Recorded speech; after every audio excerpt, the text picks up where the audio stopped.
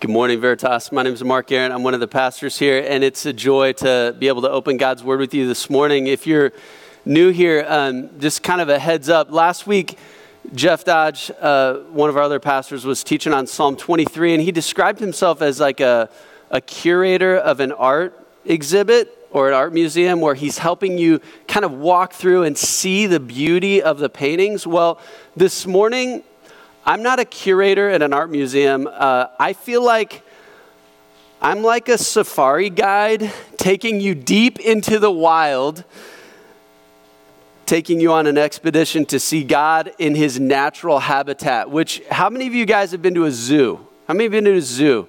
Almost everyone in the room, okay? All the hands. How many of you been on a safari? How many of you been on a safari? Okay, just a few people. Let me explain what this is. A safari is like you're going into the wild and the animals are not behind glass cages, right? They are out in their natural habitat. And so when you see the elephants, you're like, hey, they could kill me, and they do. Like, people get killed. We were in Africa, went on my first safari, and we were talking about Jeff and Marlon, these guys, Jeff Dodge and Marlon, this guy from Cornerstone that were on the trip. They've been to many safaris, and the guides always have stories about other guides that have gotten killed by the animals. And so a safari is dangerous. And this morning, you're not going to the God Zoo. It's not like, there's God. He's behind the cage and he's safe. It's like, this morning, we are going to see God in Psalm 2 in ways that, honestly, as I've studied this, are terrifying. And some of you are like, my goal is that none of us get killed this morning, okay? We're going to see God. And some of you are like, great, I brought my friends this morning, or you're visiting church or whatever. It's like, what are we going to do with this? Well, I'm just telling you, this is the thing. Like, one of the things we do is we just try to open God's word and let him speak to us. And our goal is to try to stay out of the way and not try to like redact or revise who God is to make it him comfortable to us. But we're going to let him kind of confront us with the reality of his presence. And so I want to open Psalm 2 this morning. And I'm going to do what Jeff Dodge did last week. I'm going to read through Psalm 2 in two translations. The first one is the Christian Standard Bible. It's just a basic translation of this text. And then the second is from the Message, kind of a modern translation. So if you would listen to these words from Psalm 2, he says, "Why do the nations rage and the peoples plot in vain? The kings of the earth take their stand, and the rulers conspire together against the Lord and his anointed one. Let's tear off their chains and throw their ropes off of us. The one enthroned in heaven laughs. The Lord ridicules them. Then he speaks to them in his anger and terrifies them in his wrath. I have installed my king on Zion, my holy mountain. I will declare the Lord's decree. He said to me, you are my son. Today I have become your father. Ask of me, and I'll make the nations your inheritance, the ends of the earth your possession. You will break them with an iron scepter. You will shatter them like pottery. So now, kings, be wise. Receive instruction, you judges of the earth. Serve the Lord with reverential awe and rejoice with trembling. Pay homage to the Son, or he will be angry and you will perish in your rebellion. For his anger may ignite at any moment. All who take refuge in him are happy." I want to read this now in the Message translation. Kind of gives just a contemporary language to this. This is Psalm 2 from the Message. He says, "Why the big noise, nations? Why the mean plots, peoples? Earth leaders push for position. Demagogues and delegates meet for summit talks. The God deniers, the Messiah defiers. Let's get free of God. Cast loose from Messiah. Heaven-throned God breaks out laughing. At first, he's amused at their presumption. Then he gets good and angry. Furiously, he shuts them up. Don't you know? There's a king in Zion. A coronation banquet is spread for him on the holy summit. Let me tell you what God said next. He said, you're my son, and today is your birthday. What do you want? Name it. Nations as a present, continents as a prize. You can command them all to dance for you, or throw them out with tomorrow's trash. So, rebel kings, use your heads. Upstart judges, learn your lesson. Worship God in adoring embrace. Celebrate in trembling awe. Kiss Messiah. Your very lives are in danger, you know. His anger is about to explode, but if you make a run for God, you won't regret it. This is God's word this morning. Here's what I've noticed about humans, and you may have noticed this too. We have a question for God. It's kind of one of our questions as we interact with the Bible is this question, why is God so mad at people? Have you ever talked to people who kind of have that question? Like, yeah, the hellfire and brimstone, the anger, the wrath, like what's up with this? Why is God so mad at people? Like, he just seems angry, the God of the Bible or the God of the Old Testament. Why is that? But the psalmist is asking a different question. He's actually asking, why are people so mad at God? Kind of flips that question, seeing it from a different lens. Why are people so mad at God? That's how he begins this. He talks about the nations, the peoples, the kings of the earth. They're trying to throw off God and his rules and commands, and he calls it a conspiracy. Some of you are into conspiracy theories. Well, this is like a conspiracy. Like, why has humanity come together to fight against God? That's a conspiracy. But the word in Hebrew is why do the nations conspire? Murmur. You know, murmuring? You know, murmuring if I were to do a word association and throw out a name, and there's a lot of people here. I just throw out a name. Hey, the caucuses are coming up. What about Bernie Sanders? And all of a sudden, if we weren't in church, if we were just out there and this was a crowd of random people, I say, hey, what do you guys think of Bernie Sanders? All of a sudden, there'd just be a murmur in the crowd, right? Love him, hate him, whatever. Or I come out and say, hey, Donald Trump, what do you think? And all of a sudden, the crowd just murmuring, right? Whatever candidate, Joe Biden, whatever candidate you throw out, people have opinions. And depending on which side you're on, your murmuring is going to be maybe against them. So this is kind of what we do. It's hey, Jesus Christ. And all of a sudden, murmur. People have opinions about Jesus, and most people's opinions are not favorable. So we see this murmuring, the psalmist says. Why do people do that? Why do people murmur against God? Why do they hate him so much? Well, here's the thing. He says, why are they murmuring against God and his anointed one? Verse 2. Let me explain this. Some of you are like, what is God and his anointed one? Who's the anointed one? God made a promise, a covenant with David. Remember David, the shepherd boy who became a great king? God promised David that he would not fail to have a king on the throne. That's a big part of understanding the Old Testament, is this lineage that goes through the line of David. Some son of David is going to rule on the throne. And so that's the symbol. The anointing oil is kind of a symbol in this text of the son of David becoming the king.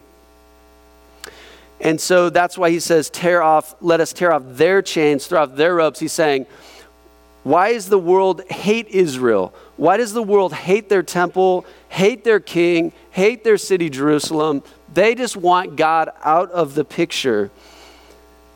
And we understand this. I mean, how many of you enjoy taking orders from other people? How many of you love having people in your life to just kind of tell you what to do? What all of us long for is autonomy. We long for freedom, which we think will come through autonomy. Autonomy is like self-rule. We want to rule ourselves. And so So humanity wants to rule ourselves, so we take our stand against God. So the picture here in Psalm 2 is like humanity in this corner, and in this corner, God. You know, like when the fighters come together and stare each other down, it's like the universe, the world versus God Almighty. That's the picture of Psalm 2. And then look at what happens, verse 4. The one enthroned in heaven laughs. The Lord ridicules them. God's response to this picture of humanity trying to break away from him, he laughs. And that, like, God thinks that's funny? How does he see rebellion as funny? Well, actually, it's like he's ridiculing them in the sense that this scene is utterly ridiculous. It's ridiculous to think that God's creation could tear away from him. So imagine this, okay? Some of you in this room have toddlers, little kids. And imagine you have these sweet little toddlers, the cutest little toddlers. We have a ton of cute kids in Veritas Kids, but let me just pick Rosa and Ruben Allgood. The cutest little, they come in and I'm just like, these kids have never done anything wrong in their entire life. And then you talk to their parents, Lance and Emily, and you're like, okay, they're little terrors, just like every other kid. No, they're sweet kids. Okay, but just imagine this picture. Okay, little 2 and 5-year-old Rosa and Ruben. Okay, so Ruben gets talking to Rosa. Somehow the parents leave for some reason. They got to go out real quick. And so Ruben goes over to Rosa. He's like, Rosa, I know you were pretty ticked off at dinner tonight because Mom wouldn't let you have pop in your sippy cup. That was mean of her to do that to you. And I saw that at nap time, you wanted to have the iPad. I'm making all this up. You wanted to have the iPad during nap time. And Mom, she wouldn't let you have it. Mean. Then he starts going on, and 7 p.m. bedtime?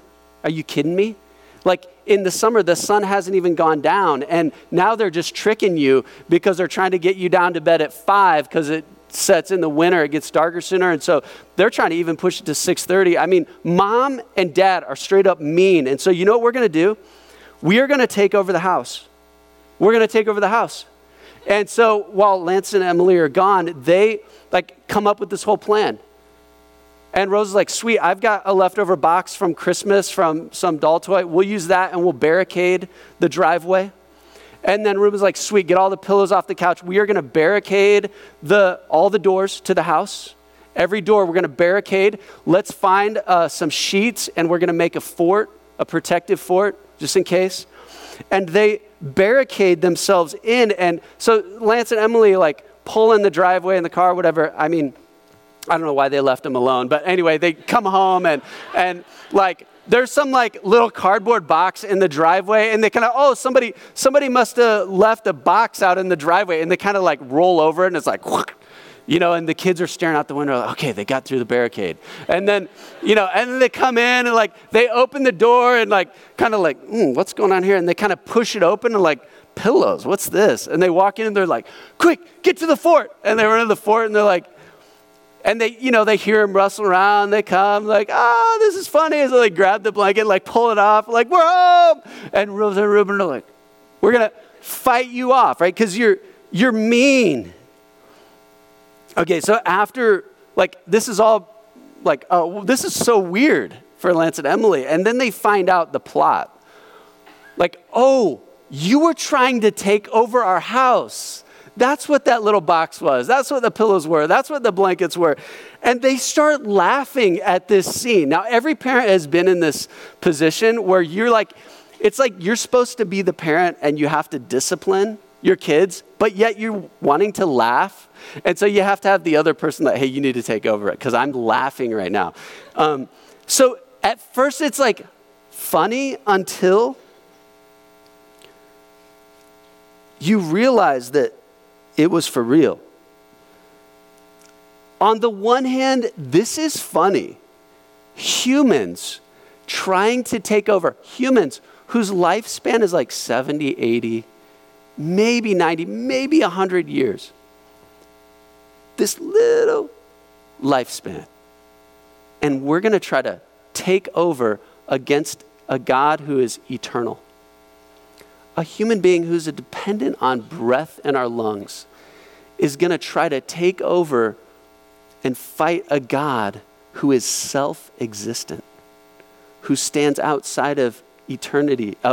He's eternally stands outside of time. He is all-powerful. He knows everything. He invented the laws of science and nature. He designed you. The human brain, the ears, the eyes, he made us. These animals, this beautiful creation. And so this scene is utterly ridiculous. So humanity taking over God's good planet is terrible. So verse 5, so after he laughs, then he speaks to them in his anger and terrifies them in his wrath. I have installed my king in Zion, my holy mountain. This place Zion is, it's like a symbol of the place where God dwells, like the capital city of God's dwelling. Now, David knows as he's writing this, and God knows that God doesn't just live in a city, in a temple in Jerusalem. But this is a picture of the place where God dwells. The Message translation says, don't you know there's a king in Zion? This is the question that we're confronted with this morning. Do you know that there is a king in Zion? Do you know that there is an owner of the earth that you live in? Do you know that your life has a purpose? Your life is not just a series of random molecules that came together. Your life was designed and you have a purpose. Do you know that there's a king in Zion? And so he says to this anointed one, the Son of God, he calls him, hey, it's your birthday. What do you want? Do you want the nations? Do you want all the peoples of the earth? And he says, you rule them with an iron scepter. This is an important kind of motif in the Bible, this idea of the iron scepter. The iron scepter is a symbol of sovereignty, like something a king would hold to rule. It's a sign of sovereignty, but in this case, it's like absolute authority over everything because he's talking about the nations belong to him. Let me go back and I want you to see how this thread goes through the whole scripture. Even in the very first book of the Bible, you go back to Genesis 49, and these verses are going to come up on the screen. He says in Genesis 49, this is a prophecy that Jacob has 12 sons. And toward the end of Jacob's life, he's kind of prophesying over each of his sons. And he says, he gets to Judah and he says, Judah, your brothers will praise you. Your hand will be on the necks of your enemies. Your father's sons will bow down to you. Judah is a young lion. Who dares to rouse him? The scepter will not depart from Judah or the staff from between his feet until he whose right it comes, and the obedience of the peoples belongs to him. Okay, we're talking about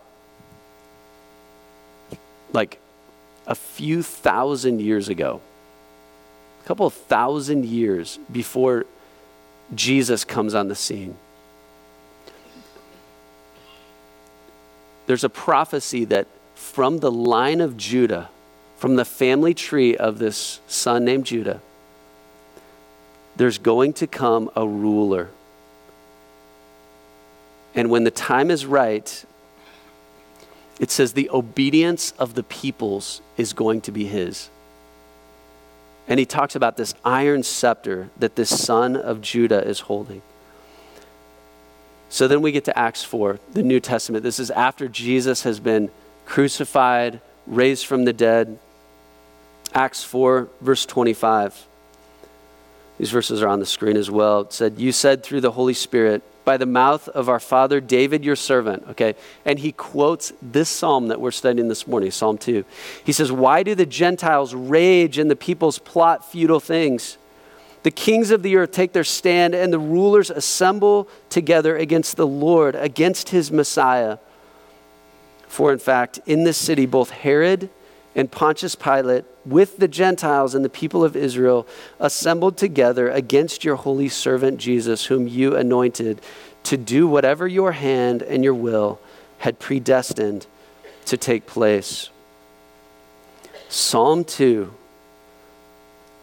was fulfilled when the nations came together and they killed Jesus Christ, the Son of God. They plotted against God and they won. They killed God.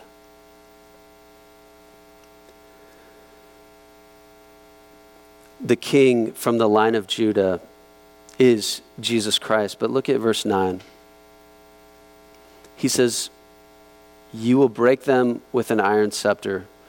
You will shatter them like pottery. Pay homage to the Son, or he will be angry and you will perish in your rebellion, for his anger may ignite at any moment. Let me just stop here. And some of you were here last week and we studied Psalm 23. Remember in Psalm 23, the Lord is my shepherd. I have everything I need. Remember the shepherd who guides you into paths of righteousness. He chases you with goodness and mercy all the days of your life. Some of you are at this point saying, you know what? I like that God. I like that Jesus. And I don't know if you've ever talked to people about this, and they'll say something to the effect of, well, my Jesus would never ... Have you heard that? Like, my Jesus would never send me to hell, or would never send other people to hell, like only the bad people. My Jesus is, my God is this. My God is a God of love. My Jesus is a good shepherd who gives mercy, not the angry king who gives judgment. Now, as a good safari guide, I have to tell you, we're like riding along in our Land Cruiser and you're like, well, my lions would never eat anybody. My elephants would never trample anybody, because I've been watching Disney and I know what elephants and lions do, right? And so you jump out of the Land Cruiser and I'm like, no. It doesn't matter what your lions do. Like, these are lions. Doesn't matter how you define them or what shows you've been watching, but these lions are real and they're looking for food and they see you and they see food. Get back in the Land Cruiser, right? I would not be a good safari guide if I didn't warn you of two things. Two dangers as we think about this. Danger number one is this. It's the danger of reductionism. Reductionism. Do you know what reductionism is? If you're taking notes, danger number one, reductionism. And reductionism is when you oversimplify something and you break it down into small parts that don't reflect how complex something actually is. So whenever you hear someone say, it all boils down to ... they're about to reduce something very complex to a way oversimplified tweet. Like, you see this is what Twitter is. Twitter is reductionism. It's like, it all boils down to ... Think about this. It could be in anything. Just make it up, right? In politics. You know what politics all boils down to? It all boils down to, just pick whatever thing you're passionate about. Foreign policy. That's it. It all boils down to taxes. It all boils down to Supreme Court justices. It all boils down to, and you know that whatever they say at that point is so oversimplified that they're missing the whole picture of what it all boils down to. Poverty. Poverty all boils down to work ethic. I mean, if people would just work harder, we wouldn't have poverty. You know, if you're talking to that person, there's not going to be any reason, they've, in their little minds, have reduced something to an absurd, this is an incredibly complex issue. Parenting. Parenting all boils down to discipline or unconditional love or whatever it is. And this is the problem with saying it all boils down to God is love.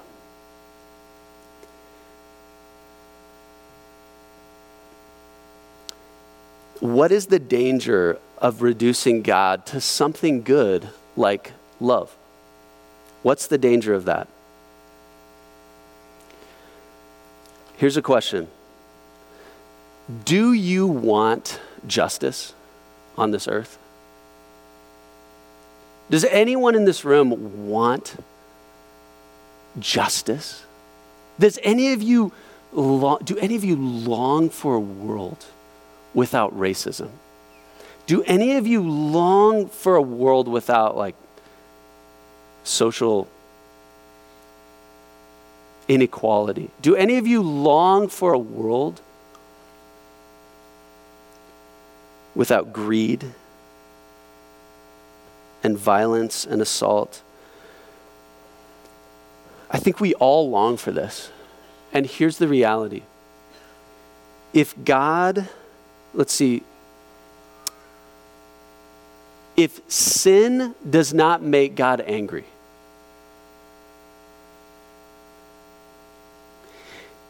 if there's no anger in God over the vandalism of his beautiful earth that he created, if there's no iron scepter in the hand of God, if he doesn't have any authority to punish sin, then there will never be justice. I mean, this is just common sense. I mean, if there was no such thing as law enforcement and courts and judges, what would our world look like? And so verse 12, he says, so pay homage to the Son, or he will be angry and you will perish in your rebellion. Danger number 2 is this.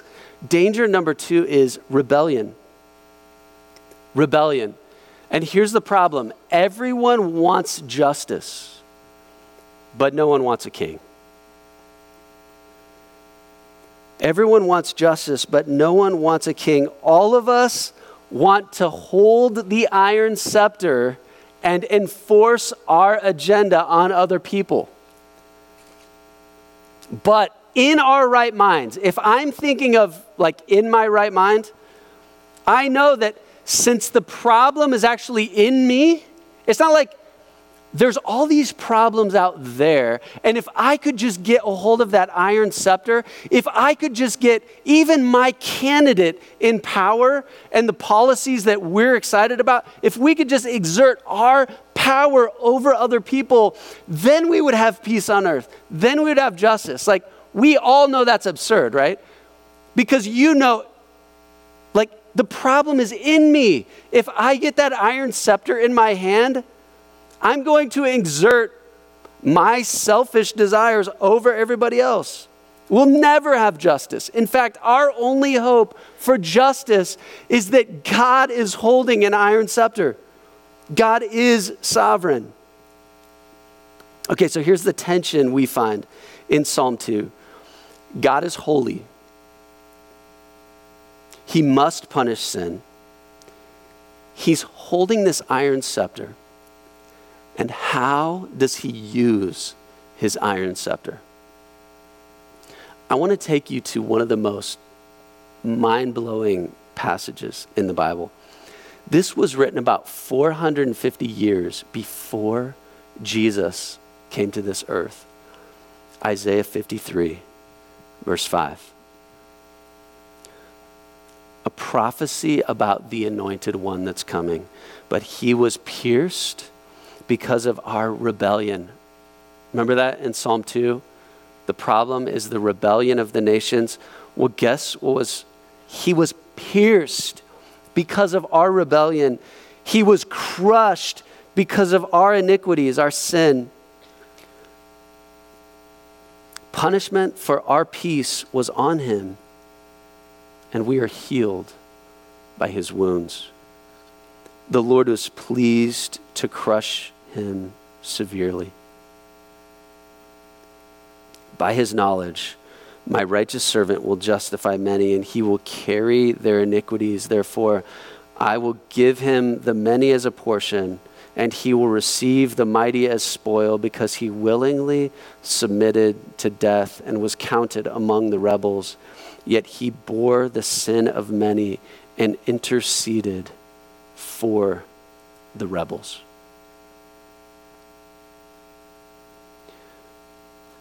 Let me translate that to those of you who are like, wow, I don't understand that. God used all of his absolute authority to step off the throne. Jesus Christ on the cross. And the anger and the wrath of God against sin was poured out on Jesus Christ. So that Romans 3:25 says this, God, look at this on the screen, God presented him as an atoning sacrifice in his blood.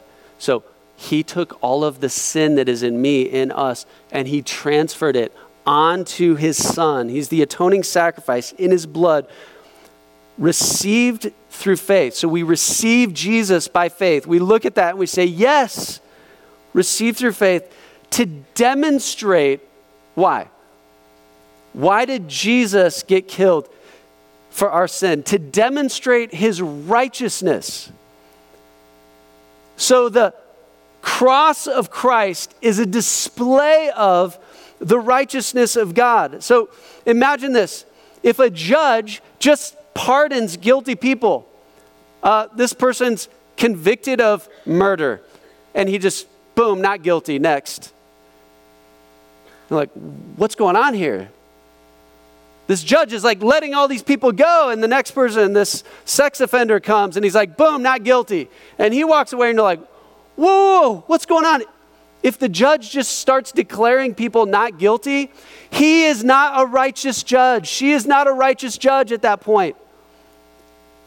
So the cross, God taking on the sin of the world upon himself, demonstrates his righteousness, that he's not just sweeping the sins of the world into the closet and calling himself a holy God. No, he deals with our sin on the cross. Psalm 2:12 says his anger may ignite at any moment. But look at the last line of this psalm. This is such great news. He says, all who take refuge in him are happy. It's like, imagine the holiness of God.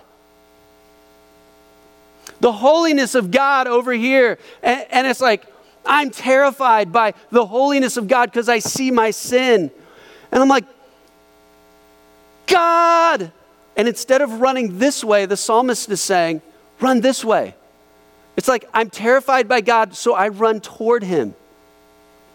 He says, blessed are all who take refuge in him. It's like, we need to take refuge from God in God.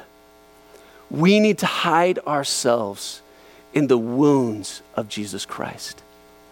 That is the only safe place to take refuge from God, is in God. Why are people so mad at God? Because he is the king. And he demands to be in charge. It would be a ridiculous scene for the parents to say, you know what, kids, you're right. You just need to be in charge here.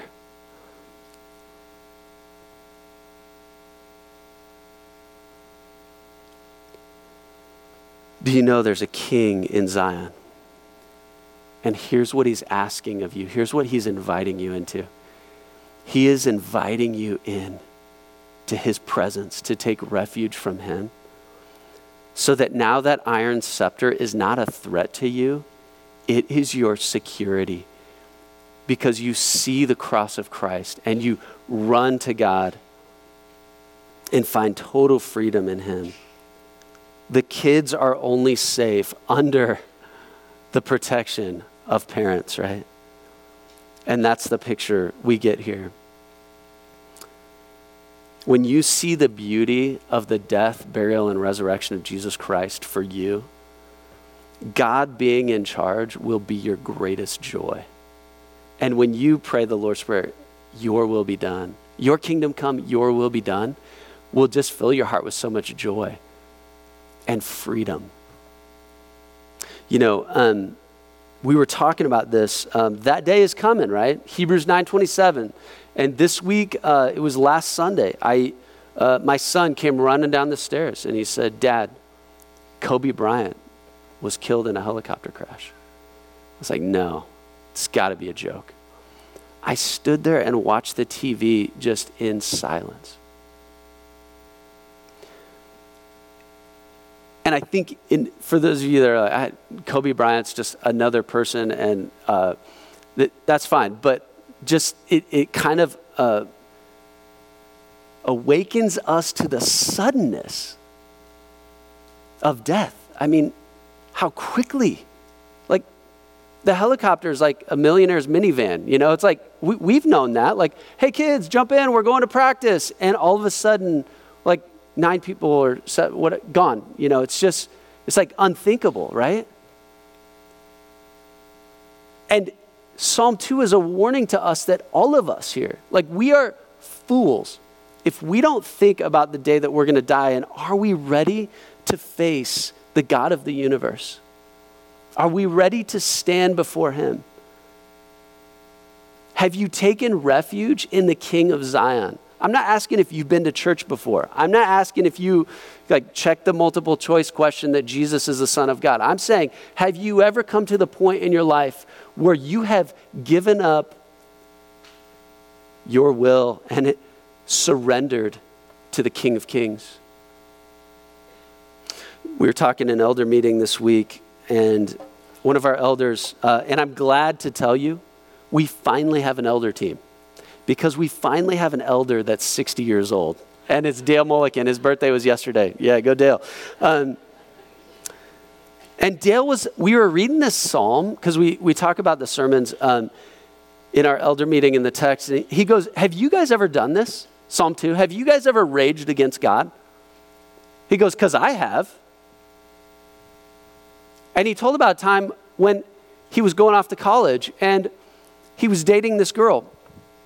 And she was a Christian and he was not. And he was going off to college. And he's like, well, you know what? I think I'm going to be done with God.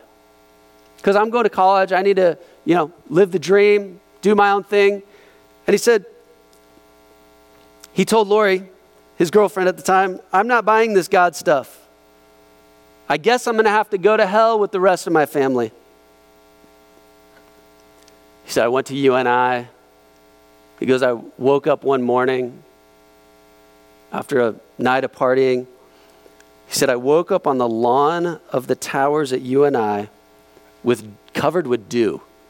Just on the lawn, covered with dew. And he said, 3 weeks after I said, I guess I'm going to have to go to hell with the rest of my family.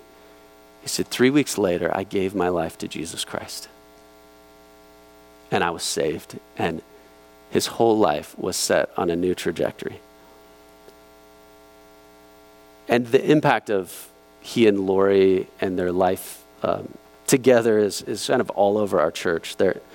Many of you know that. But the man of Galilee, Jesus, the Son of God, won his heart. And everything changed. Went from covered with dew because he was passed out to all of a sudden alive in Christ. That's the miracle that happens when you give your life to Jesus Christ. And I want to invite you this morning. Do you know that there's a king in Zion? And you don't have to run in fear from him. You need to run toward him this morning. And he is waiting for you. Let's pray together.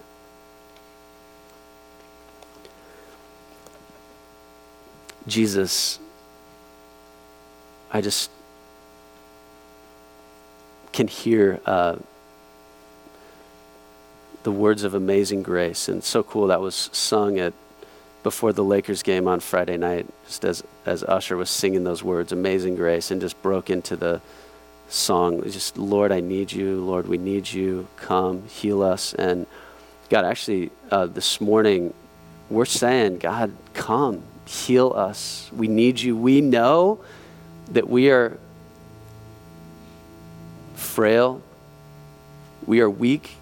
We don't know the number of our days, but we understand that we are just humans and that you are God and you have made Jesus Christ King and Lord of all. So I just ask that as we worship, as we sing this song, In Control, I pray that, God, we would just gladly surrender to you. And I don't know what the people in this crowd are going through, what they're struggling with, and what brought them here this morning, but I pray that they will run to you, take refuge in Jesus, give up that life of being covered in dew and just living for themselves and come to you, Jesus. How happy are those who take refuge in you?